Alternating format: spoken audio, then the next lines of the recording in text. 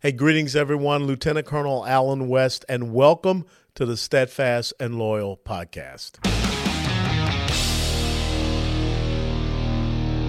You gotta light 'em up before they burn it down.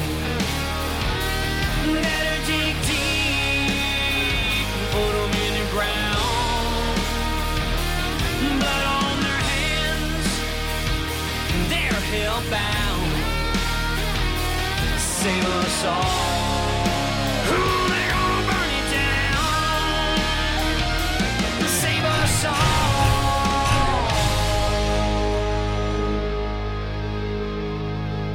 before they burn it down. This episode of the Steadfast and Loyal podcast is brought to us by the United States Concealed Carry Association, and they literally help to save lives. And let me explain. The USCCA is a membership association that provides self-defense education, training, and peace of mind to over 500,000 responsibly armed Americans nationwide. Click Learn More below right now if you are ready to start your journey with them. When you activate your membership, you'll get access to expert self-defense education, life-saving training, and self-defense liability insurance. These resources are literally life-saving, and the USCCA has first-person testimonies to proving it. With your membership, you'll get access to hundreds of hours of training videos, articles, checklists, guides, and more. You'll be able to get instant up-to-date information about everything from gun laws to ammo types to home defense drills, self-defense drills. And best of all, it's 100% risk-free with the United States Concealed Carry Association's money-back bulletproof, no pun intended, guarantee. That means that if you decide the USCCA isn't for you, simply call, request a prompt and courteous refund. So what are you waiting for? Click Learn More below right now. And remember, the USCCA is not an insurance company. A policy has been issued to the USCCA by Universal Fire and Casualty Insurance Company. That policy provides the association and its members with self-defense liability insurance subject to its terms, conditions, limitations, and exclusions. And remember, with your membership, you also get this fantastic magazine, Concealed Carry. This is the November-December 2022 edition, so this is the last one for this calendar year. I'm looking forward to January and February. A lot of great information. Join the United States Concealed Carry Association and keep yourself protected, because it is a constitutional right. Hey, ladies and gentlemen, welcome back to the Steadfast and Loyal podcast. And as you know, I'm a big believer in the Second Amendment. As a matter of fact, I recently wrote a piece that talked about America's constitutional obstacle to totalitarianism. It's the Second Amendment. The Founding Fathers knew that all of those First Amendment rights were what are called passive rights: freedom of religion, freedom of speech, for expression, freedom of the press, the right to peaceably assemble, the right to petition your government for redress of grievances. But it doesn't mean anything if you don't have the ability to protect yourself against the totalitarian nature of government. That's why they put the Second Amendment there, because they learned what the British were doing on that day, April the 19th of 1775, when they were marching toward Concord, Massachusetts, to destroy a weapons and armaments factory that was supplying the Sons of Liberty. Well, guess what? You fast forward to 2022 and ain't nothing changed. As a matter of fact, Solomon said there's nothing new under the sun.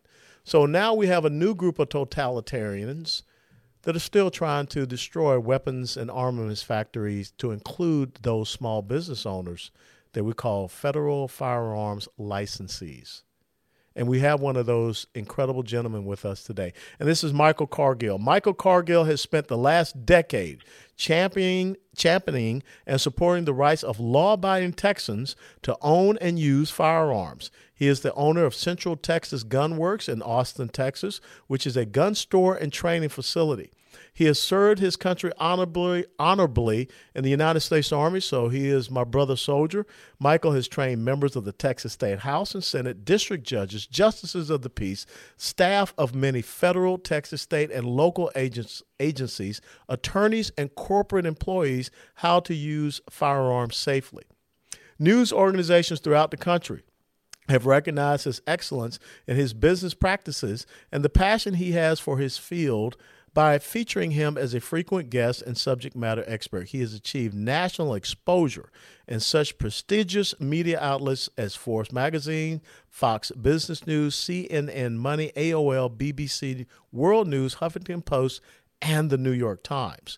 His concern for local safety has led to features on local affiliates of Fox News, ABC News, NBC News, and YNN. With each appearance, Michael Cargill vigorously defends lawful gun ownership in this country without regard to party politics, because it ain't about party. It's about the rule of law. It's about the Constitution and the Bill of Rights. Michael Cargill, thanks so much for joining us here at the Steadfast and Loyal podcast.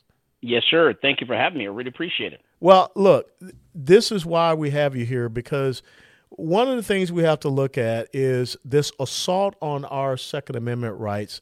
If they can't come in and just literally take the weapon away from you, which they would like to do if they could, they're going to look at how they can undermine the system by which we have gun ownership. We have seen, taxes on ammunition, looking to having gun registries, all of these type of things. But something has happened to you, which I find highly disturbing. Tell us about what is going on and why you have brought this lawsuit against the Bureau of Alcohol, Tobacco, and Firearms. Right. And we actually have several lawsuits that we filed against the ATF, the Department of Justice. And one of them is this FBI NICS and ATF, what I call phishing expedition. And it's when someone walks into a gun store to purchase a firearm, you have to fill out the 4473. And we're going to contact the FBI and do a background check on you if you don't have a handgun license or a license to carry handgun or CCW, whatever it's called in your state. If you don't have a license, we have to contact them. They're either going to tell us, proceed, out you go with the gun, you're delayed, you have to wait 3 business days, doesn't include weekends or holidays, or you're denied. If you're denied, then either something on the form you lied about, maybe there's something in their system, there's a glitch, maybe they're confusing your information with someone else, you could be denied and also delayed for that same reason. They have to verify. If it's delayed, they're verifying with an agency the information that they're seeing. Well, if we get a proceed, out you go with the gun, there's no problems there. If you are delayed or denied, then what they're doing in the NICS is your information is being sent to the FBI and it's put into a system where every law enforcement agency in the country has access to your information. And so this put up a big red flag for me, because there was a bill that went before Congress that was signed into law by this current president. And that bill said if a transaction is denied, then your information is sent to the FBI and to local law enforcement to, do their investigation to figure out why you're denied in purchasing a firearm. And we don't have a problem with that, with people being denied. But when it comes to delays, that's where I have the problem. The bill that was written by Congress didn't mention anything about delayed transactions. A person walks in, you get delayed. My information should not be sent in to the FBI and to every law enforcement agency just because I've been delayed from picking up a gun in a gun store. And so we filed a lawsuit against the federal government to stop this, because that is not what the bill actually says.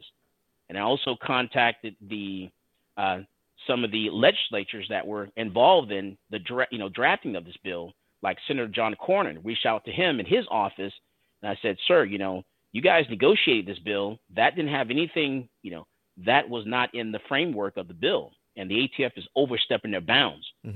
So we're waiting for them to get back to us on that information. But in the meantime, we filed a lawsuit because we said, hey, this has got to stop. Yeah, because to me, what it seems is this is another one of those backdoor means by which we get people's information. Because you can be delayed because of a system issue. You can be delayed because of time issue. But that does not mean that my personal information should get surrendered. And I kind of got a problem with this background check system, because when I look at what happened down in Uvalde, the fact that you had this young man that was living in a house with a person that was a felon, which means a felon is not supposed to have any weapons around them, but yet he put that address down on his 4473, nothing came up. Or you look at what happened in Sutherland Springs with that shooter there. There was a member of the Air Force, and he had gotten that dishonorable discharge because of a violation, domestic abuse. But for some odd reason, the Air Force did not put him into the system. So we continue to have those gaps in the system, but yet legal law-abiding citizens, for whatever reason, they're the ones that are being targeted. That's correct. And so that's why we're stepping forward. We're a small gun store here in Austin, Texas, and I just don't want to give my information to the government. I don't want my employees' information shared with the government, especially if that's not what it says in the law, what the bill actually says. And the ATF cannot create law. They just can't one day decide that they're going to, do whatever they want to do. Congress creates a bill. We've heard of Schoolhouse Rock. Schoolhouse Rock. A bill becomes law. Yeah. Yeah. So that's what has to happen. Well, now let's talk about this other issue, and I read several articles about this, and one of the things that you are bringing up is that now all of a sudden, based upon the Gun Control Act of 1968, they're violating their own law in that you're finding people losing and having their gun licenses, their FFLs, revoked because of clerical errors, clerical issues. As a matter of fact, let me read you your quote. For decades, Cargill says, license revocations were an exceedingly rare step reserved only for the worst actors, noting, for instance, that in 2013, the ATF recommended license revocations for just 81 of the more than 10,000 shops that were inspected. But starting in the summer of 2021, however, things changed, and Cargill points to the Joe Biden's White House announcement that the GCA, the Gun Control Act of 1968, would be enforced against rogue gun dealers, even those who never willfully intended to make minor paperwork mistakes. Willfully intended. Explain to us how important those two words are. That's very important because when we get inspected by the ATF, they walk in the door. There's no announcement that they're coming to show up, which we don't have a problem with that. They walk in and they're there to make sure that we've done everything correct. We've dotted our I's and crossed our T's and all that kind of stuff. But what they're doing is, someone walks into the gun store, they fill out that 4473, like I mentioned before, and for some reason there's a box that says county. A lot of people mistake that box as country. And so they put USA or, U.S. in there because they think it says country when it actually says county. Yeah. And if that information is incorrect, they're using that as an excuse to shut down federal firearms license dealer because a customer walked in and put the country instead of the county. And that's not willfully, violating the law. We're not transferring to firearms to someone that's not supposed to get access to a firearm. We're just talking about a little mistake that someone made on the paperwork, and we shouldn't get penalized to the point that we're shut down. And that's what's happening in this country. They're walking to gun stores and they're shutting down just for simple, little, small, minor mistakes like that.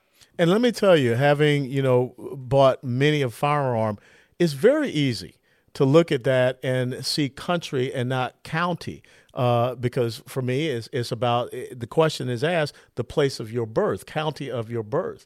And so, there's some people that make a mistake on that. But again, it is not willfully intended. You're not trying to be some type of rogue gun dealer. You're not trying to cover for someone that is trying to make an illegal gun purchase. The last thing you as an FFL want to do is to see your license being revoked. But it seems to me, Michael, that the ATF is no longer helping. They are now becoming they're becoming the rogue actors. As a matter of fact, I just recently read that now they have issued changes, 2 new questions on the 4473 form that did not go out for comment. And these 2 new questions and changes, they're effective immediately. How does that happen? That's right. And so, they apparently they have released the new 4473, which not everyone has access to it. For some reason, I can't pull it up, in any computer in our office on their website. So something's wrong with the version of Adobe that they're using, and something's going on. It seems to me it's a gotcha. It's a gotcha. Yeah, we haven't been able to get access to it just yet. So I'm curious even what it actually, what's actually on it or how it's going to look, because I haven't seen it yet. And then the printing, department of the federal government is not releasing them just yet until, after the first of the year. So they're saying it may take an effect immediately, but we can't see it. We don't have access to it. We can't get it from their website because it's not working for us. And to me, that's a setup. Because now, no, seriously, I mean, we're laughing, but to me, that's a setup. All of a sudden, they're going to come in and they're going to say, let me see your records. Let me see your 4473s from this period to this period. You were using the wrong 4473. Right. To me, it's a setup. And again, we have got to get this agency under control because they cannot go out and make laws. They cannot just go out and change things without having our duly elected representatives who have oversight over these agencies being able to say, why are you doing this? What's the nature of this? Why are you adding in these two additional questions under question 21? Because now you got, I think it's a new B and C. So do you feel that you have a government now that is really trying to undermine who you are? You're a small business owner. Let's peel away everything else. But here you have a government that is trying to undermine you as a small business owner. Do you get that feeling? Yes, and that's not why the government is actually there. They weren't put in place, to do that. They're supposed to work for the people, for us, be our voice. Not it's like the other way around.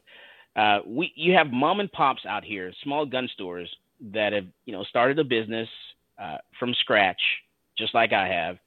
And the ATF is supposed to assist us with the paperwork and everything. We're supposed to be able to contact them and say, hey, not sure about this. Can you help us out a little bit? And they're supposed to be that, assisting agency to help us and to come in every now and then to inspect everything to make sure that we're doing it correctly, not to shut us down, put us in jail, and put us completely out of business.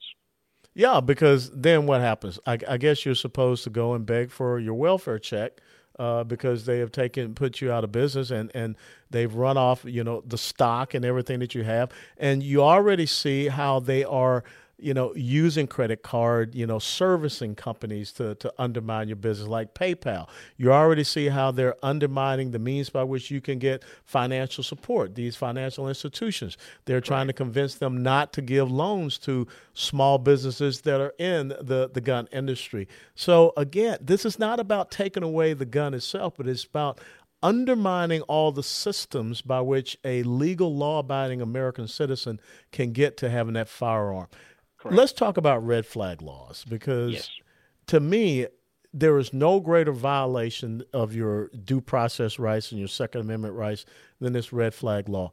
What are some of the people that, are patrons of your establishment? What are they saying about red flag laws? And also, you have a lot of relationships with some of those key political figures down there in Texas. Are they listening to you when you are bringing up your concerns?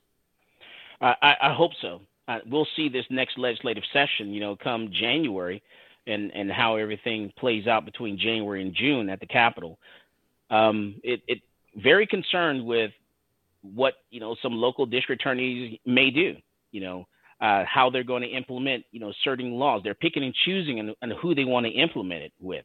For example, here in Travis County, our DA is actually focusing on their attention on law enforcement and bringing charges against law enforcement rather than the people that are actually committing the crimes in the city. Mm-hmm. So it really depends on that DA and how they're going to implement it. It's amazing to me in that you have people that don't want to see us be able to protect and defend ourselves based upon a constitutional right that we have. And yet they want to, defund the police and they want to get rid of police and all of this as they're allowing in countless amounts of illegal immigrants into the state and into the country. What are we supposed to do? I mean, we're just supposed to lay down and allow people to, just come in and squat in our homes or whatever. I mean, we're not supposed to be able to go out and be able to protect ourselves. Do you see this as a critical point? Have you ever seen it this bad when it comes to the Second Amendment? No, it's real bad now. We're getting attacked on all fronts. We're getting hit with the credit card companies. With now, they're using the credit card companies to add a special code to transactions when it's coming from a gun store or if it's for a firearm or something like that. We're getting hit up from the federal agencies as well. So it's like an attack on all fronts right here. we have to put our shields up and protect ourselves, from these agencies and the credit card companies, and change your name. We've gone to the point of changing our name, how we do business, to letters instead of adding gun in the name, and so we shouldn't have to do things to that extent. We also have a third. There's a third issue that we brought. This is really one of the first ones, and that is there's a case that we have right now in the Fifth Circuit in New Orleans, and it's the bump stock case. And this case is really not about bump stocks. This case is really about the ATF creating law, just everything we're talking about, And I think this case is going to make it to the Supreme Court. We're waiting on the results, the ruling from the Fifth Circuit, because it was heard in en banc in front of the entire court, all the justices. And we're saying, look, ATF, you can't, one day say something that I purchased legally, one day, and then turn around 30 days later, a year later, 5 years later, say it's now illegal. Yeah. And one of the justices actually asked the question, very greatly. And she said, look, ATF, government, you're telling me that, 5 presidents and, 8 years, whatever it was, X amount of years, 10, 20 years later, you're saying, back then it was legal. Today you're saying it's illegal. So were you making a mistake back then, 20 years ago, and we're supposed to believe you today that, now it means this what a machine gun actually means? And so, no, ATF can't go back and forth like that. You can't change your mind. And nothing in the law has changed. Congress has not changed the definition of what a machine gun is. And that's really what the bump stock case is all about, a definition of what a machine gun is, and can the ATF create law? No, they can't. I mean, the Supreme Court can't create law. The president can't create law. The only people that can create law is the legislative branch. But you're right. We got to get back to Schoolhouse Rock and understanding what civics is. Let me close on this point, and then I'll give you the last word. The Second Amendment and being able to protect and to defend ourselves, this ain't a white, black, Hispanic, Asian issue. It's an American issue. And hopefully people will sit down and they will see, here are 2 black men who have served this country in uniform, that took an oath to support and defend the Constitution of the United States of America. And we are still continuing our service to support and defend the Constitution, of which the Second Amendment is right there in our Bill of Rights. So to me, you bring an incredible face and perspective to this, because everybody wants to say that this whole thing about guns is just an angry white guy issue. It's not. Okay, I want to be able to protect my family. You want to be able to run your business and continue to train people to properly use firearms. So I'm just so proud of you, not just the fact that we're brother soldiers, but the fact that you continue to honor your oath to support and defend the Constitution. And I'll give you the last word. Absolutely, and I want to thank you for allowing me to come on your platform and get this information out there, because I got into this business because I wanted my family members to have the tools they needed to protect themselves. I wanted them to have a gun. I wanted them to know what the law was. I wanted them to be, just do everything right. And so we did that, and I'm very grateful of that. And about 7 years ago, my parents were victims of a home invasion. 3 guys tried to break into my parents' house on the 2nd floor of their home while they were sleeping at 4 o'clock in the morning. And my parents were able to stop them and send them back out the door, actually killing one of them. And so if they hadn't done that, my parents would not be here today. So the Second Amendment is for everyone. It's for everyone to defend themselves, because at home, you should feel safe. In your vehicle, you should feel safe. At work, you should feel safe. And that's what it's all about. So when I'm fighting for everybody. I'm fighting for my family. I'm fighting for your family. I'm fighting for everyone's family, because these cases that we are bringing forward are some of the most important cases in our lifetime. And I always like to say, more guns equals less crime. So you go out there and you buy yourself a gun. There you go. I'm all about that. And let me tell you something. I live up here in Garland, Texas, and North Texas. I can get down there and do some shooting with you and show you some support to you. So we will make sure we make that happen in the new year. Yes, sir. Thank you, sir. You have a wonderful day. Michael Cargill, and a Merry Christmas. Michael Cargill, who is the owner of the Central Texas Gun Works in Austin, Texas, he's standing up for your rights and your freedoms against the totalitarianism and the unconstitutional actions of the Bureau of Alcohol, Tobacco, and Firearms. Government agencies don't make laws. Government agencies should not be undermining your Second Amendment rights, but they're trying to do so. But thank God that we have men and women like Michael Cargill, true constitutional patriots out there to protect and defend you. God bless you. Merry Christmas. And thanks so much, Michael. Before they burn it down.